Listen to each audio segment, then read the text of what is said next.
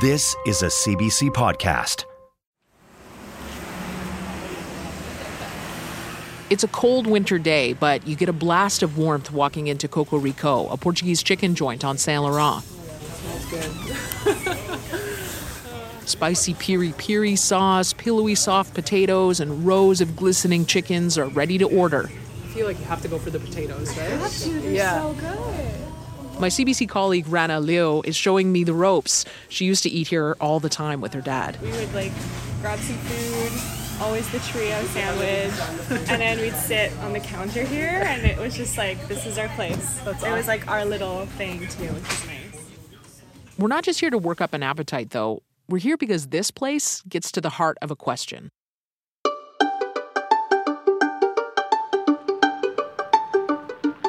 One question I've had for a while is, why is Portuguese chicken such a big thing in the city? That's Montrealer Jatha Sowen. I met him just outside the Mount Royal metro station. He moved here from Toronto about 5 years ago. We have Ramato's and Montreal Poulet, which are both very notable chains, and I cannot figure out for the life of me why. The French influence, the Jewish influence, all of that makes sense. The Portuguese one really comes out of nowhere. I'm so happy it's here. I just don't know why. What is so good about the Portuguese chicken? Unclear. It's just very, the use of fresh spices, I think, is the biggest thing.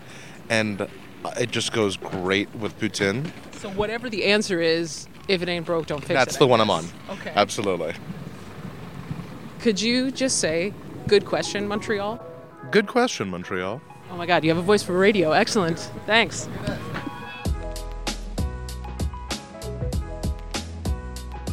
Hi, I'm Ainsley McClellan, CBC journalist and host of Good Question Montreal, the podcast where you ask the questions about your city and we find out the answers. Thanks to Jatha Sowen for this great question. We're delving into the history of a spicy, savory dish that's a big part of the culinary fabric of Montreal. I'm talking about Portuguese chicken. How did it get so popular here? As it turns out, answering that question opens up a whole conversation about how cultures are transmitted and sometimes transformed through food. But before we dig in, let's go back in time.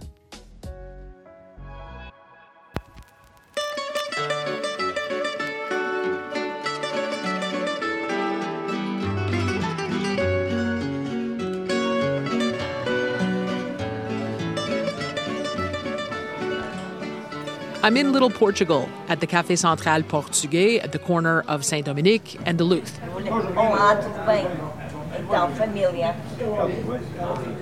Joaquina Pires likes to come here for a coffee and to see old friends.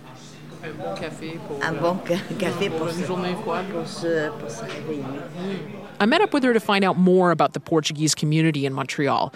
Now, she really wanted me to let you know that she's not a historian by trade, but she did release a book recently, Montréal Empreinte Portugaise, celebrating the 70th anniversary of Portuguese immigration to Montreal. L'arrivée des Portugais a commencé massivement parce qu'il y avait des Portugais. There were, of course, many Portuguese people in Canada well before then, but a 1952 agreement between the two countries launched a larger wave of Portuguese immigration in the 1950s and 60s. This was during Antonio de Oliveira Salazar's authoritarian Estado Novo regime. As well, many Portuguese immigrants were seeking better economic opportunities. Tens of thousands ended up in Montreal. If you look at the last census, there are just over 50,000 people in the greater Montreal area who have Portuguese roots. Joaquina Pires herself came here as a child in 1966. Je suis une Montréalaise peut-être à la sauce piri-piri.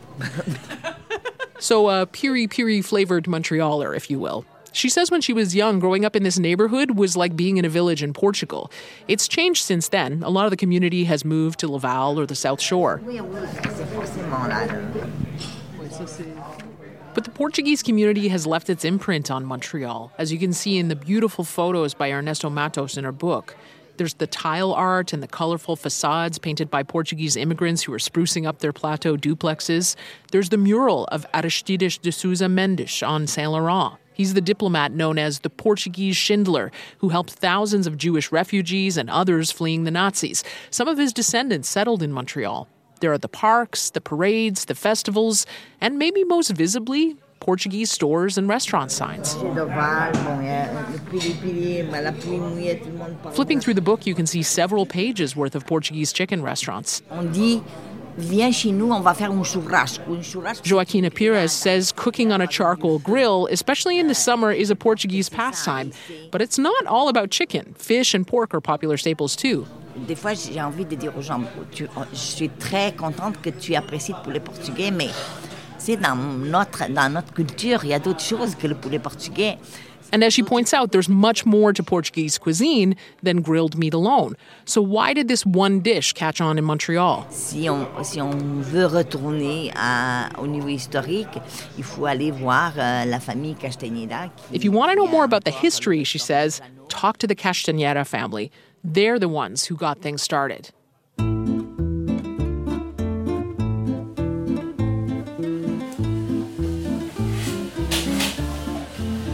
The pioneer is really, with all due respect, and my father should be honored for that. My name is Maria Ducel Castañeda. I'm the fifth one of the family. Her friends and family call her Seu. So it's heaven. My parents were very religious too, you know. She's been working at her family's restaurants since she was too short to even reach the countertop. So we used to put, a palette to get enough height to go to the... So you could boost yourself up? Yeah, to the cashier. And I used to help him with packaging, She pulls out some old photos and points out one of her dad. Because I'm trying to compile all of them. Oh, wow. This is the second store. My father here with one of the your father's name. What's your father's Francisco Castañeda. name? Okay. And your My mother, Maria do Carmo. Francisco Castañeda first came to Montreal during Expo 67, and he loved the city so much that he decided to settle here. He brought his family over 2 years later. At that point, he had already started selling his rotisserie chicken, not yet in his own restaurant, but at the old Warshaw supermarket. He had persuaded the owners that he could improve on the chicken that they were selling. He said, I'm willing to offer my services to cook the chicken and do the best chickens you ever had, as long as you allow me to do my sauce. The family's first restaurant was Castañeda de Ribatejo at the corner of de Bullion and Napoleon in 1970. Then came several more, including Rotisserie Cocorico on Saint Laurent and Jano just a few doors down. Seu says they started growing in popularity, including with Portuguese immigrants. There was a revolution also, so a lot of Portuguese immigrated also here in the community. The Carnation Revolution in 1974 marked the end of the Estado Novo regime. It also accelerated the dismantling of Portugal's colonial empire. And as the size of the Montreal Portuguese community grew, so too did the demand for a taste of back home. And they came a lot of the community came to our rotisserie. Now, a quick note on cooking styles. Jano uses a charcoal grill, which is the style that more people might associate with Portuguese chicken, whereas the rotisserie Cocorico was in part about adapting to local Montreal tastes at the time. Don't ask Seu to choose. She loves them both. But no matter how it's cooked, she says a few things set Portuguese chicken apart. What do you think it is about Portuguese chicken? The marinade, the way that it is marinade, the way we deal with the food. People that work so hard, they arrive at home, they're tired, they don't feel like cooking. They have a solution, very practical solution. It seems to be very easy to cook a chicken, but it's not that easy. There's passion in what you do. And she says the piri-piri sauce is a big part of what people love about the chicken. Her father had been perfecting his own version since before he opened his first restaurant back in Portugal. So what is it that makes the sauce so special? The spices, it's a mystery somehow, because there's spices that come from Angola, from Africa, and spices come from India. And whoever has access to those spices, they mixed accordingly to their taste. And it depends of your creativity. That's familiar to India, familiar to Mozambique, Angola, all over where Portuguese people went. This goes back in history. That sauce, spicy, tangy, complex flavor, complex history. We got to talk about that sauce. Comes from. They said piri piri and they heard piri piri. I mean, it makes sense to me. At Restaurant Le Virunga on Rochelle Street, if Chef Maria José de Frias or her daughter Zoya de Frias Lacani offer you a spicy sauce, it's pili pili. I would say, would you like some pili pili on the side? And they would say, this is piri piri. And I'm like, no, this is really pili pili because it's not the same sauce at all. Like it has familiarities, but the taste is completely different. Both are made with the same African bird's eye chili pepper, but this one's a Congolese sauce rather than the Portuguese one. Which one's spicier? I would say pili pili, but it grows on you. So it's not like bang, you eat it, poof, flames. But when you stop eating, it burns when you stop eating, not when you eating. So that's so why you just keep eating. So you just keep eating. Exactly. Yeah. In South Africa, say at the popular chicken chain Nando's, you'd be more likely to hear peri peri. I came to see Maria José de Frias because she specializes in sub-Saharan African cuisines. And she says many of those cuisines share similar spicy sauces. J'ai toujours l'habitude de dire que si ça ne kick pas, c'est pas africain. Parce qu'on aime ça quand ça kick un peu. She says, we love when there's a bit of a kick. That spicy kick made its way into Portuguese piri piri, largely through Portugal's colonial presence in Angola and Mozambique. Je suis originaire du Congo. Maria José has an interesting perspective on the intersections of cultures through food, and not just because of her restaurant. Mon père était portugais, ma mère congolaise, mais je suis née au Congo. Her mother was Congolese and her father Portuguese. J'ai grandi avec la feijoada, caldeirada, bacalhau, cabo verde et le pondu. Le poulet à la moine. She feels a bit more Congolese because she grew up there, but both cuisines were part of the menu at home. The popularity of Portuguese chicken, though, was something that she discovered when she moved to Montreal. Same goes for her daughter, Zoya. That was a famous chicken. Like, you want the grilled chicken? That's where you gotta get it from the Portuguese. But when I grew up in Belgium, we would get it from any African joint. So even if they're different dishes, Portuguese chicken seems to share similarities to different cuisines. So now I'm wondering, is that part of why it's so popular here? Because it feels familiar to many Montrealers, even if they're not Portuguese? Zoya and Maria José think that's part of it, but they have some other theories too. It is quick and spicy, and it's comforting in a place like Montreal where it's super cold outside, so it's a little bit spicy. It kind of warms you up. Maria José thinks it's also because it's marinated and more flavorful than most fast food, but you can still eat it on the go. C'est moins long. On va faire la caldeirada, ça va prendre du temps. For restaurant owners, she says, it's much quicker to make than, say, a slow-cooked Portuguese fish stew, and maybe more accessible to someone who doesn't know the cuisine. But this is where Zoya sees the popularity of any one dish from any cuisine as a double-edged sword. I'll start with the positive. The positive is that you democratize your cuisine, you make it accessible, and everybody knows, like when you say Italian, pizza. When you say Portuguese, now, poulet portugais. Greek, tzatziki. But the downside is that that's all we're known for. So I'll take, from my perspective, my example is that when we started the business, a lot of customers wanted the grilled fish. They wanted the grilled chicken. They wanted the grill. If it was nothing that was not grilled, that was not fried plantain, so then what's African on your menu? This is the question that I've been asked. So if my food is not grilled, and if my plantain is not fried, then I'm not African? This is what you're telling me? The things that I grew up with, that I'm presenting on my plate, they're not relevant. So my food is poor a little bit. If you go in France, you're from Quebec, poutine, oui, you're going to feel insulted because this is not representative of the complexity and the richness of what Quebec has to offer. And I think it's the same way for any other countries. And African cuisine is complex, just like Portuguese cuisine is complex. So with popular dishes, I guess sometimes it's good, but sometimes it also brings some limitation in terms of what people know. This is very tasty too. The chorizo, sausage, with lamb, turkey, rabbit, by special orders. Do you have a favorite? I love everything.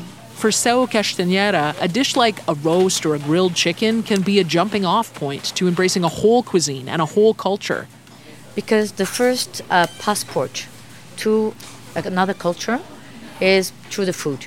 Over the years, she's seen customers grow more adventurous and end up eating their way through the rest of the menu. She's seen it inspire customers to travel to Portugal. And then they come back, oh, I love Portugal, it was so great. The food, the people, the weather. And yes, it's memories, it's pleasure. They want to share. And if for some, it's a way in to exploring another culture, I found out that for others, it's about embracing a familiar comfort, something that has become as Montreal as it is Portuguese. We head over to Jano's. You smell it? Yes, I do.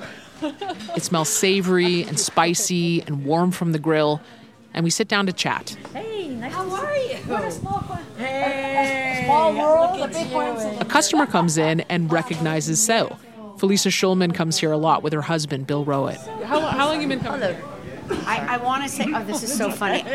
We just walked in. I want to say 100 years. I've been coming here since I was a child. It's like a warm fuzzy. I can't explain it. And I asked Felicia if she can sum up what makes it so special. It's like, it's home. It's homey. Yeah. Let's say I'm not Portuguese, but I feel like it's home. It is like cooked like at home. Yeah.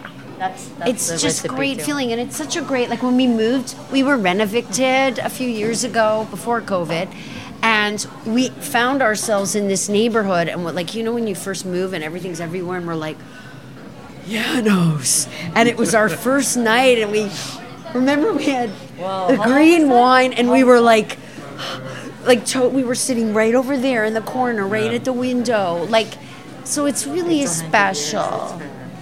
It's really special. So yay, Janos. Never leave. Never leave. Thank you so much for coming all these years. Well, you can't top that endorsement. Portuguese chicken. Montrealers love it because it feels like home, no matter where you're from. And the story of Portuguese chicken is really the story of how Montreal is connected to the wider world and how so much had to happen in order for it to arrive on our plates. It's so good. It's warm, it's yummy. What else do you need? On that note, we couldn't end this podcast without a taste test. So back at Cocorico, Rana and I dig in. I miss sauce, but the sauce definitely makes it. I can't be eating alone. I really gotta eat too. I'm gonna eat too. Oh yeah, it's a good bite. So good. It's a good bite. Still hits. A big thank you to Jatha Sowan for asking this question and sending us off on this culinary journey. If you have something you want to know about Montreal, send us your questions. You can go to cbc.ca/goodquestionmontreal. Good Question Montreal is produced by Sarah Dubray with sound design and story editing help from Craig Desson. Special thanks this week to communications officer and producer and Portuguese chicken lover Rana Liu. I'm Ainsley McClellan. Thanks for asking. Talk to you next week.